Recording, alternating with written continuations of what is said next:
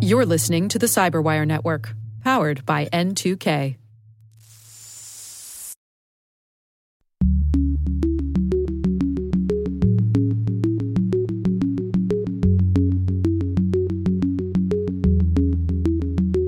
It's definitely becoming increasingly standard for most every business across sectors to have cyber insurance in place whenever they're dealing with large amounts of data or consumer data. Hello, everyone, and welcome to Caveat, the CyberWire's privacy, surveillance, law, and policy podcast. I'm Dave Bittner, and joining me is my co-host, Ben Yelin, from the University of Maryland Center for Health and Homeland Security. Hello, Ben. Hello, Dave. On this week's show, Ben has the story of a lawsuit from some WeChat users. I wonder if the FTC is cracking down on artificial intelligence. And later in the show, my conversation with Paul Mora and David Nevada from Cooley with thoughts on the importance of cyber insurance. While this show covers legal topics and Ben is a lawyer, the views expressed do not constitute legal advice. For official legal advice on any of the topics we cover, please contact your attorney.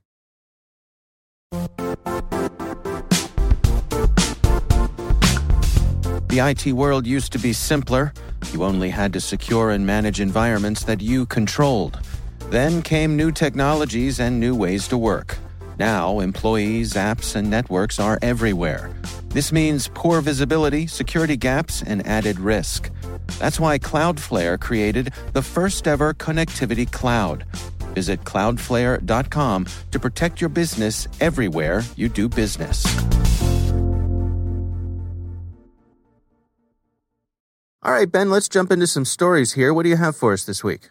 My story comes from the Washington Post in their technology section by Jeannie Whalen. And this is about a lawsuit emanating from plaintiffs in the state of California suing the parent company of the WeChat app, which is a Chinese tech giant called Tencent. They are suing this app and its parent company over what the Washington Post describes as alleged censorship and surveillance, basically a violation of their free speech and privacy rights. And this is a civil lawsuit taking place in state court in the state of California. What caught my eye about this case is that the plaintiffs are wishing to stay anonymous. They do not want to be named in the civil complaint. And the reason for that is they are concerned that Chinese authorities, because it's a Chinese company, could pressure Tencent, the parent company here, to turn over their private information. And that, of course, could expose these plaintiffs to harassment, or even worse, considering that we're talking about a totalitarian government here. Right. The law firm representing the defendant in this case, which is the company, is fighting against this request for anonymity, and with good reason. They're basically saying they can't mount a proper defense in this case if they don't have full access to information. You know, if they can't file an answer with specific facts because they don't know who these actual plaintiffs are, then that's going to be a major inhibition on their case. So before this case moves forward, it has to go in front of a California state judge, and they're going to have to decide if the plaintiffs are required to reveal themselves for this lawsuit to continue. And so this is just a really interesting example on anonymity among plaintiffs and about, one of the reasons why it's difficult to pursue a cause of action against a Chinese tech company, frankly. Now, what about a right to face your accusers? Is that only criminal law, or what are we talking about with that? Yeah, so that's a criminal law concept. Since this is a civil case, that particular doctrine does not apply here. I will say, though, it is the general practice of courts across the country as a default that all plaintiffs and all parties in all cases are de-anonymized. And there are very few exceptions. And as I said, you can understand why that is. In order to actually adjudicate a lawsuit, you're going to have to know personal information on people, what their name is, what they look like. If you're trying to assess injuries, you're going to need information on perhaps their financial earnings or other pertinent information. The default in civil cases is to rule against anonymity. There are a very small number of exceptions. Some of them are things like cases involving minor children, which we can understand that's not at issue here. And then in other instances, you have cases where there might be a security threat against the individual. So we're talking about people who are involved in organized crime, something like that. Neither of those scenarios is per se relevant in this case. And the potential harm that these plaintiffs are alleging through their attorney is theoretical. I mean, they can't prove beyond mere allegation that the Chinese government is going to abuse them or harass them if their names are revealed. So, the judge just kind of has to work with the information that he or she has. I'm not sure if it's a he or a she. And, I think this could end up being a pretty groundbreaking case in terms of the question of anonymity when you're suing giant companies based in a totalitarian communist country. Mm-hmm. How does it all come into play that, as this article points out, the plaintiffs are a mix of U.S. and Chinese citizens? They reside in California. And is it because WeChat does business in California that they are able to be sued in the state of California? Yes? Yes, that is why the state of California has jurisdiction over the defendant. Yeah, they have personal jurisdiction over WeChat, who does business, obviously, in California. I believe they have an office there, if I'm not mistaken. So they're certainly eligible to be sued under our civil procedure laws in the state of California, for sure. The whole thing strikes me as a bit odd, and how do you suppose their anonymity will affect their ability to go through with this lawsuit? If you're claiming things like censorship and surveillance, you're going to have testimony to that effect. Right. How do you prove that? So you can have anonymous testimony, but at some point there's going to have to be some sort of revealing information. Otherwise, they're not going to have a case. And so if I was the defendant in this case, I would file a motion to dismiss the lawsuit. You have to allege something to sustain a civil suit where there could possibly be a violation of the law, right? And as a plaintiff, if you're anonymous and you cannot specify those allegations, to a level where it is only applicable to you, the plaintiffs, and not to everybody else, then I think that would be grounds for the judge to throw away that lawsuit. So what I expect, this is going to kind of be a Cold War between the parties here. The longer the plaintiff pursues the strategy of maintaining anonymity, the more likely it is that the defendant is just going to repeatedly file motions to dismiss until the judge sort of says, we can't adjudicate this case unless we have some information on the plaintiff. Now, the plaintiff's attorney, I think very reasonably, is saying they're not trying to be difficult here. They want this lawsuit to proceed. They're confident in their claims, but they're saying that we're comfortable in America, but you haven't dealt with communist China. The fear is real. Right. And they have seen it in other cases. They're worried that even if the judge does grant an anonymity here, that the parent company will somehow find out the names of these plaintiffs, release them to the Chinese government, and there could be harsh consequences. Right, for the family members who are back in China. Absolutely. And so that's an area of great concern. So it's really just a quagmire here. I don't know how you can come up with an equitable solution where the court can hear their claims, but can do so without the plaintiffs identifying even nominal personal information that would be required to sustain a lawsuit, especially if one of the allegations is a violation of privacy. I think it's going to be very difficult for the plaintiffs here. And I think at some point, the court is going to go to them and say, you have to reveal something or your lawsuit is going to be dismissed. Wow. Yeah, what an interesting combination of circumstances. It'll be interesting to see how this one plays out. For sure. That's a good one. Yeah. All right. Well, we'll have links to that story in the show notes, of course. My story this week, actually, what drew my attention to this was a tweet from a gentleman named Ryan Callow. He's at @rcallow on Twitter. And his tweet says, whoa, whoa, whoa. An official FTC blog post by a staff attorney noting that, quote, the FTC Act prohibits unfair or deceptive practices that would include the sale or use of, for example, racially biased algorithms. I'll say just to start that any tweet where you say, whoa, whoa, whoa, and the third whoa is capitalized, that has to be serious. It's some serious stuff here, right? Yeah. So this led me to this publication that the Federal Trade Commission put out, and it's titled Aiming for Truth, Fairness, and Equity in Your Company's Use of AI. And it's written by Elisa Gilson.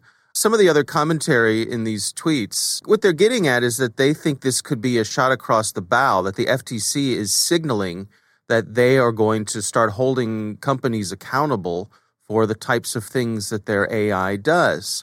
They got some quotes from this publication here. They say, keep in mind that if you don't hold yourself accountable, the FTC may do it for you. For example, if your algorithm results in credit discrimination against a protected class, you could find yourself facing a complaint alleging violations of the FTC Act and ECOA. And so what folks are reading this, and they're saying that this is pretty strong language from the FTC. Another quote here, it says, "Don't exaggerate what your algorithm can do or whether it can deliver fair or unbiased results. Under the FTC Act, your statements to business customers and consumers alike must be truthful, non-deceptive, and backed up by evidence." Imagine that, Ben. That seems out of the question in our legal system, right? What do you make of this? Do you agree that this is perhaps signaling from the FTC? I do, and I think this is worthy of the 3 woes that we saw in this tweet. Actually, the guy who tweeted is a University of Washington law professor, so it's not just some dude on Twitter. First of all, I'll say that this is not something I was expecting to see from the FTC. It's really a striking blog post. I probably was once aware that the FTC had a blog, but I have to admit I'm not a regular consumer of their blog. And it's certainly not something we would have seen in the previous presidential administration, because this really does have a racial justice element to it. They're saying that not only are you doing something immoral potentially, or are you alienating your potential customer base by having biased algorithms, you will get in legal trouble. There could be criminal penalties or civil penalties or criminal sanctions. So that's really a direction that this agency has not taken in the past. I think the statutory language backs them up. So the FTC Act prohibits unfair, deceptive practices. And as this blog post says, that includes the sale of racially biased algorithms. There's the Fair Credit Reporting Act. So if one of your company's algorithms leads to denying people employment, credit, housing, et cetera, then you have violated the Fair Credit Reporting Act and its sister, as you mentioned, ECOA, the Equal Credit Opportunity Act. And that applies not just to race, but a bunch of other protected classes like sex, marital status, et cetera. And one thing that I think this blog post highlights is it's the responsibility of companies to watch out for discriminatory outcomes. I'm sure there are some organizations who are, intending some sort of discriminating outcome from their algorithm. That is probably a tiny minority, maybe 0.1% of all companies that have developed algorithms. Most of them don't think they're developing something that's going to lead to racial discrimination. But what this agency is saying in this blog post is that it's your responsibility to make sure that your algorithm doesn't lead to discriminating outcomes. So it's not just about intent, it's about actual outcomes here. They mention a presentation from PrivacyCon 2020. I did not receive an invite, unfortunately. Maybe next year you'll be keynoting. I sure hope so. I hope PrivacyCon 2022 is a real blast. But the researchers presented work showing that algorithms developed for benign purposes like healthcare resource allocation and advertising ended up being racially biased. So again, you're coming up with an algorithm not for any discriminatory purpose. You have no intent. But like many things, including artificial intelligence, that leads to unconscious bias and is illegal because we, as a legal system, can judge discrimination by outcomes and not just by intention. They make the point in this, there's a really interesting paragraph here titled, "Do More Good Than Harm." Basically, it just lays it out. It says, to put in the simplest terms, under the FTC Act, a practice is unfair if it causes more harm than good. And they go on to say that, they're concerned that some of these algorithms, if they consider things like race or color or religion and sex, it could be the equivalent of digital redlining, the way that they used to have unfair housing practices back in the 60s. I'm reminded of the case we saw a few months back when Apple first came out with their credit card, that several people were reporting incidences where you'd have a husband and wife, who had totally blended finances, right? It's all just one big shared thing. They live in the same house. Everything's in both people's names. And the husband would apply for an Apple credit card and get, $5,000 worth of credit, and the wife would apply for the credit card and get $1,000 worth of credit. Right. Right. And so clearly something was amiss in the algorithm. And to their credit, Apple took that seriously and, said, hey, this is no good. We recognize it, and we're going to work to fix it. I don't know how successful they've been at that, but to me, that's an example of this kind of thing where who knows what's going on under the hood. Yes. And I think it's interesting to see that the FTC is taking that seriously and certainly signaling that they may come after you if what you're doing doesn't pass their muster. Now, I will say just because there is a discriminatory outcome doesn't mean that you have a per se FTC violation. So, for example, I'm charged more for auto insurance than my wife because as a dude, as a guy, right. I'm at greater risk for reckless driving, getting in accidents, and having to use my insurance. That is something just based on risk that is going to be legal without violating FTC regulations. But, if there's a pattern in practice and it leads to, particularly when we're talking about things like fair credit reporting, then they are certainly eligible for these criminal and civil penalties. Mm-hmm. All right. Well, we will have a link to both Ryan's series of tweets, which has some interesting commentary on this, and then the actual FTC post itself. Highly recommended. You check that out. It's a good one. I will also say that the next tweet down in this thread doesn't start with whoa, whoa, whoa, but starts with holy S. So it must be a big deal. That's right. Well, Ryan doesn't hold back when it comes to expressing himself. Exactly. All right. Well, we would love to hear from you. If you have a question for us, you can call in. It's 410-618-3720, or send us an email to caveat@thecyberwire.com.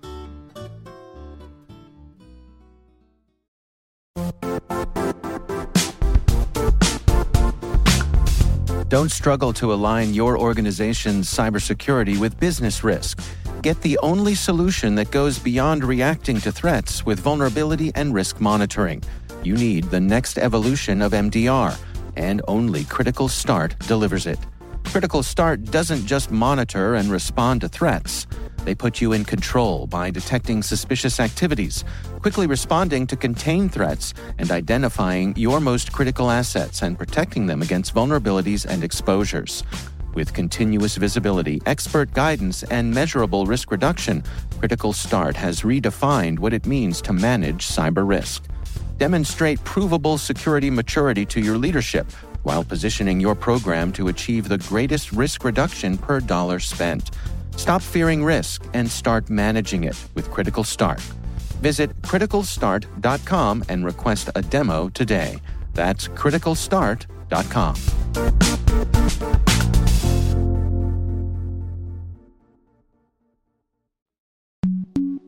Ben, I recently had the pleasure of speaking with Paul Mora and David Nevada. They are both attorneys at the law firm Cooley LLC. And our conversation centered on where we stand when it comes to cyber insurance, how cyber insurance is evolving, and why it's important for everybody. Here's my conversation with Paul Mora and David Nevada. I think right now we're at a very interesting point in the cyber insurance world. For a long time, the privacy and data security risks were, I would say, sort of in gestation. They were real in the sense that we were seeing, certain liabilities, certain types of data breaches, certain types of lawsuits, regulatory actions happen. But, the volume wasn't necessarily huge. The theories of liability and other kind of gotchas that companies would face were not very mature. But I think we are now at a point in time where the cyber threat environment is very active. It's almost constant. The lawsuits have gained legs, and plaintiffs are very interested, especially in the United States, to bring class action lawsuits in the privacy and security context. And in Europe, and then now increasingly in the U.S., regulators are starting to get involved in the game much more frequently and with much more of an impact on companies. So I think that is starting to affect how the cyber market is looking at the availability of coverage, the pricing of coverage, and the scope of coverage. Cyber insurance has been available for many years, but as the years have passed, the policies have gotten more sophisticated and more readily available for more insureds. But one thing that has always been inherently difficult, I think, for a lot of insurance carriers that are issuing cyber coverages is just how do you value them? How do you measure the risk? These sorts of cyber risks can be very difficult to measure. And as the years have passed, we're seeing kind of more attention focused on improving that sort of process. Has the product been around long enough, and indeed the vertical been around long enough that we feel like we have good tables to be able to accurately set the rates on these sorts of things, or is that still a work in progress? Yeah, I haven't been involved in that end of it for a while, but I still think it's a work in progress. The risks have increased quite a bit, but also the data associated with these types of risks has also increased. So, at the beginning of cyber insurance, when I was drafting some of these policies, there was zilch in terms of actuarial data. I think that has changed significantly. There's data now that can be used as part of an underwriting process.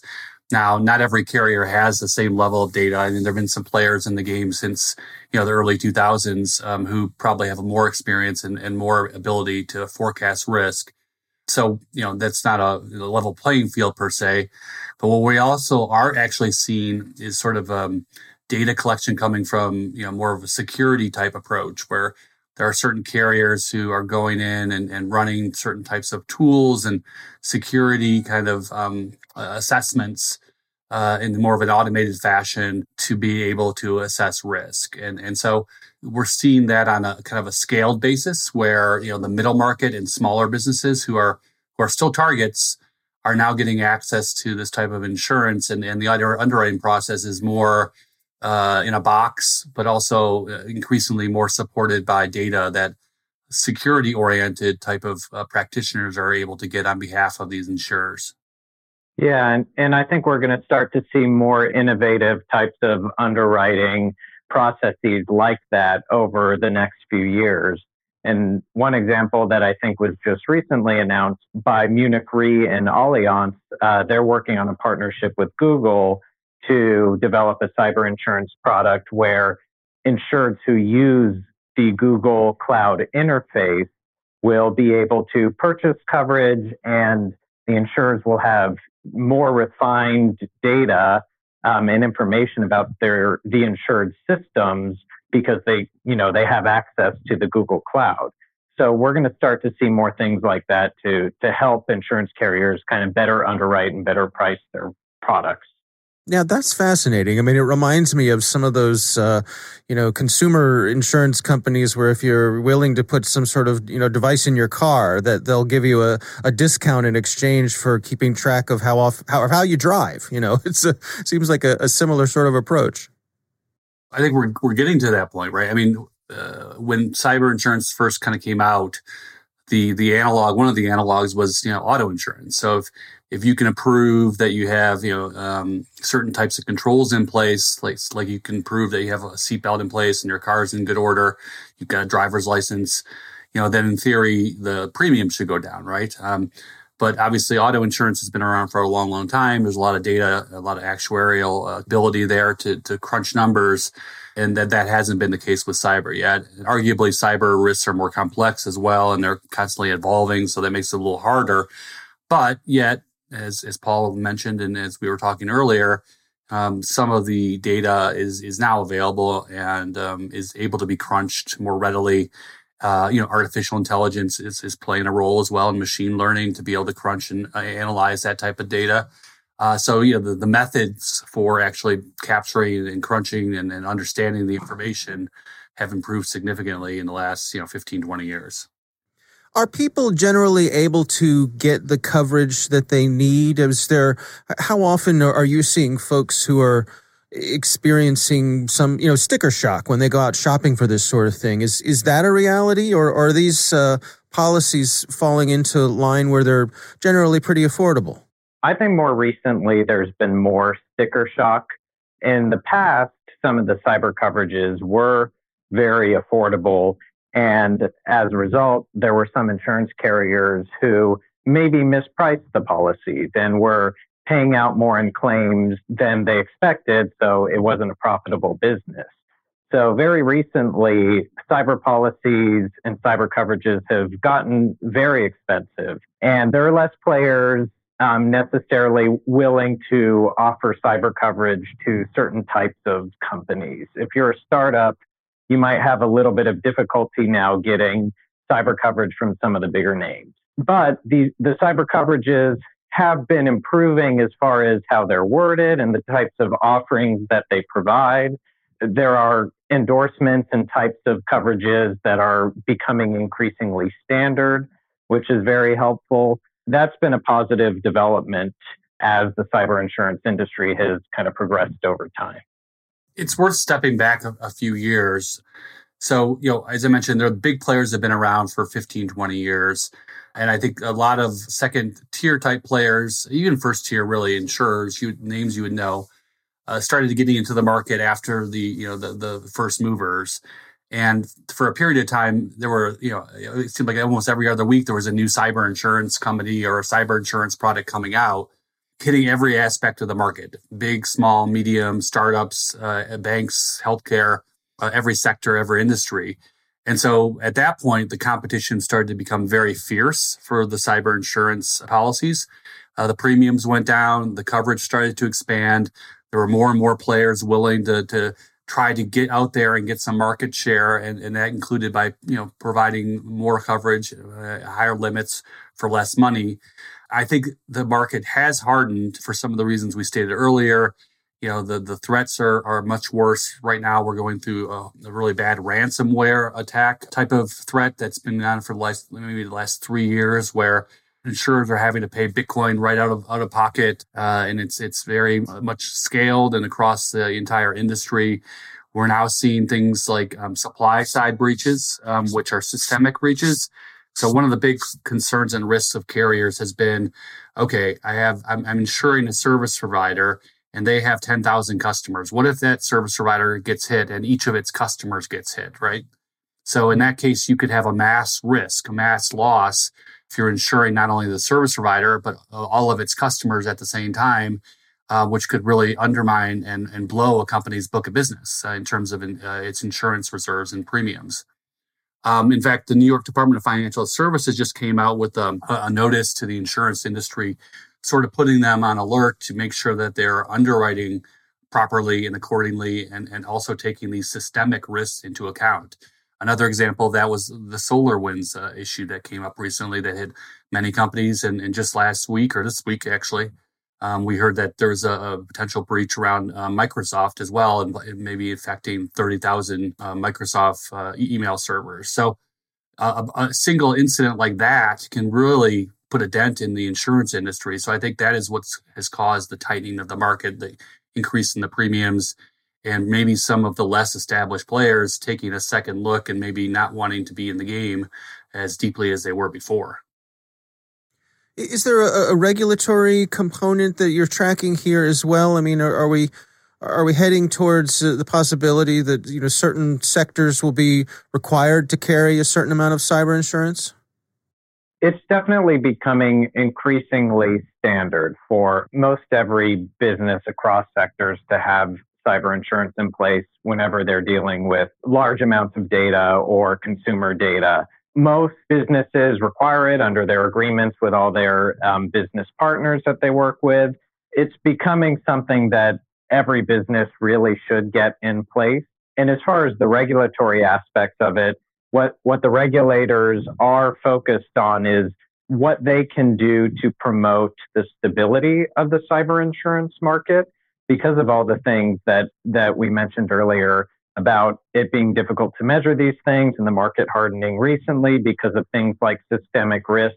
Regulators are very much involved in figuring out ways that they can work with the insurance companies to incentivize good practices, good underwriting practices, good practices for educating their insureds about mitigating their cyber risks. And that's been their focus in recent years. We haven't seen a regulation requiring cyber insurance yet in any kind of statute. I think the drivers of it, what we see, any B2B type company that is handling data on behalf of its customers, those customers are not only doing their due diligence around that company's security and privacy, but they're also demanding or requiring that their vendors have cyber insurance. So there's a commercial incentive in many ways that is driving a lot of the purchases in the B2B realm. In the public company realm, the SEC has been requiring more and more detailed reporting around cyber-related risks. And one of the factors in reporting whether your controls may not be adequate is whether the risk has been appropriately addressed via cyber insurance. So again, not mandating cyber insurance, but it is a factor in whether a company is actually controlling its risks appropriately, in a way that helps its share values stay up when you're a public company. So there's been a very kind of organic uptick in the purchasing of this type of coverage. And again, the news stories and everything we hear is probably also incentivizing that and making it more of a, almost a mandatory or required type of coverage as opposed to an optional coverage. I think there definitely has been a mindset change over time in viewing this as something that is not something that's optional. I'm curious what you all are tracking in terms of thoughts in the industry about long-term viability of cyber insurance. And I guess I'm coming at this from the point of view of, could it be headed in the direction of something similar to flood insurance, where insurance companies have come to realize that flood insurance is not a good business to be in, so they're backed up by the federal government because the losses can be so disproportionate. Is there any talk in the cyber insurance world that things might go that way, or is the outlook over the long term more in alignment with other types of insurance? On some level, it actually already happened. After 9/11, TRIA was passed. I think it was the Terrorism Risk Insurance Act. And around that time was when cyber insurance was starting to gain its foothold. And there was a realization that a terrorist event could be, of course, something that happened like in 9/11, but also could be, shutting down the electrical grid via a cyber attack or hitting some sort of key vendor, perhaps of the entire financial industry, bringing down the stock market or what have you, right? That Terrorism Risk Insurance Act was intended to be a sort of a reinsurance mechanism for mass losses that could arise out of a terrorist event, which I think over time, many in the cyber world viewed as a potential issue for a cyber event that could be tied to a terrorist type of attack. So there is precedent for that type of coverage in this scenario, and that type of risk transfer for the government being a fallback essentially if there is a mass type of cyber event. Now there isn't a mechanism today in place for that.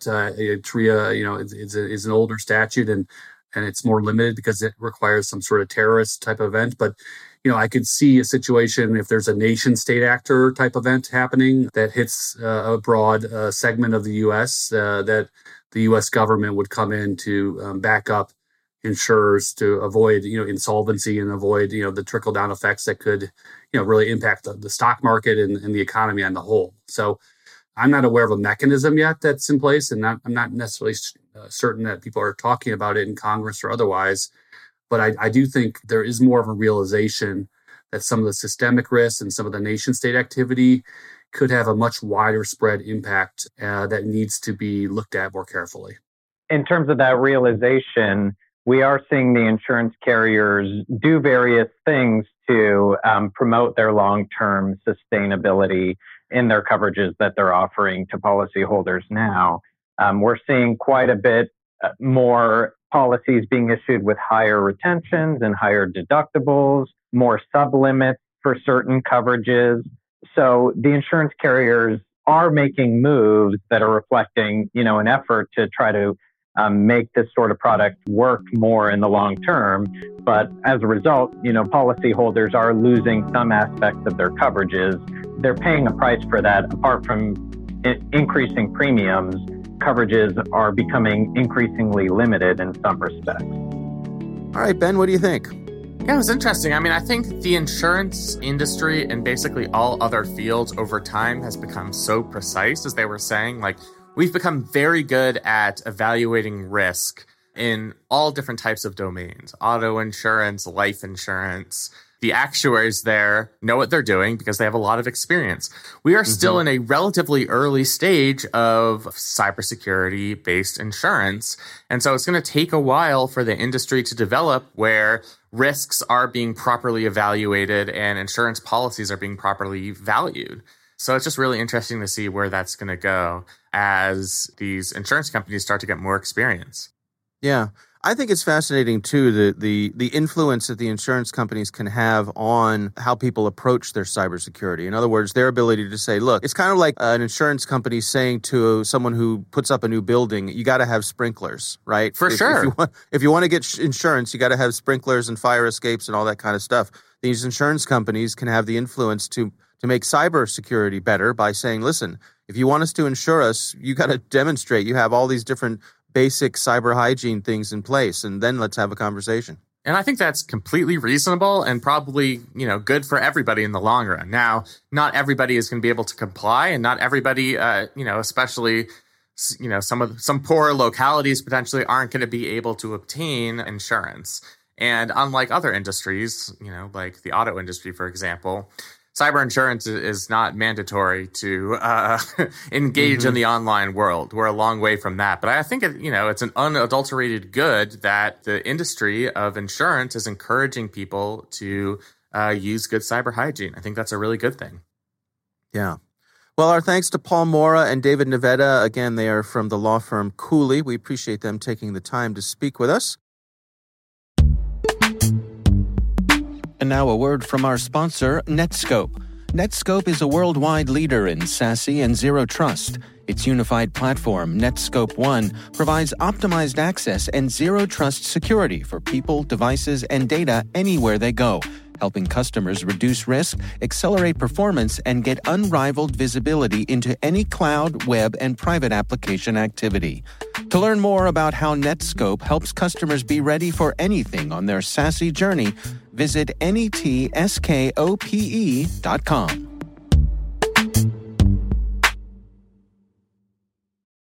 That is our show. We want to thank all of you for listening. The Caveat podcast is proudly produced in Maryland at the startup studios of Data Tribe, where they're co-building the next generation of cybersecurity teams and technologies.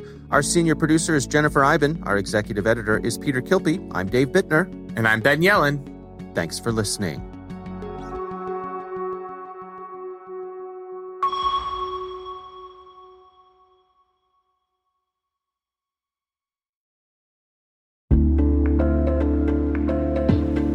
Hey, listeners. We're always looking for ways to improve the N2K CyberWire network and maintain the intelligence-driven news experience that keeps you in the know on the latest developments in cybersecurity. We've launched our 2024 audience survey and would love for you to take a few minutes to share your feedback. And hey, there's even a chance to win a $100 Amazon gift card if you complete the survey. Visit cyberwire.com/survey. That's cyberwire.com/survey and share your feedback now.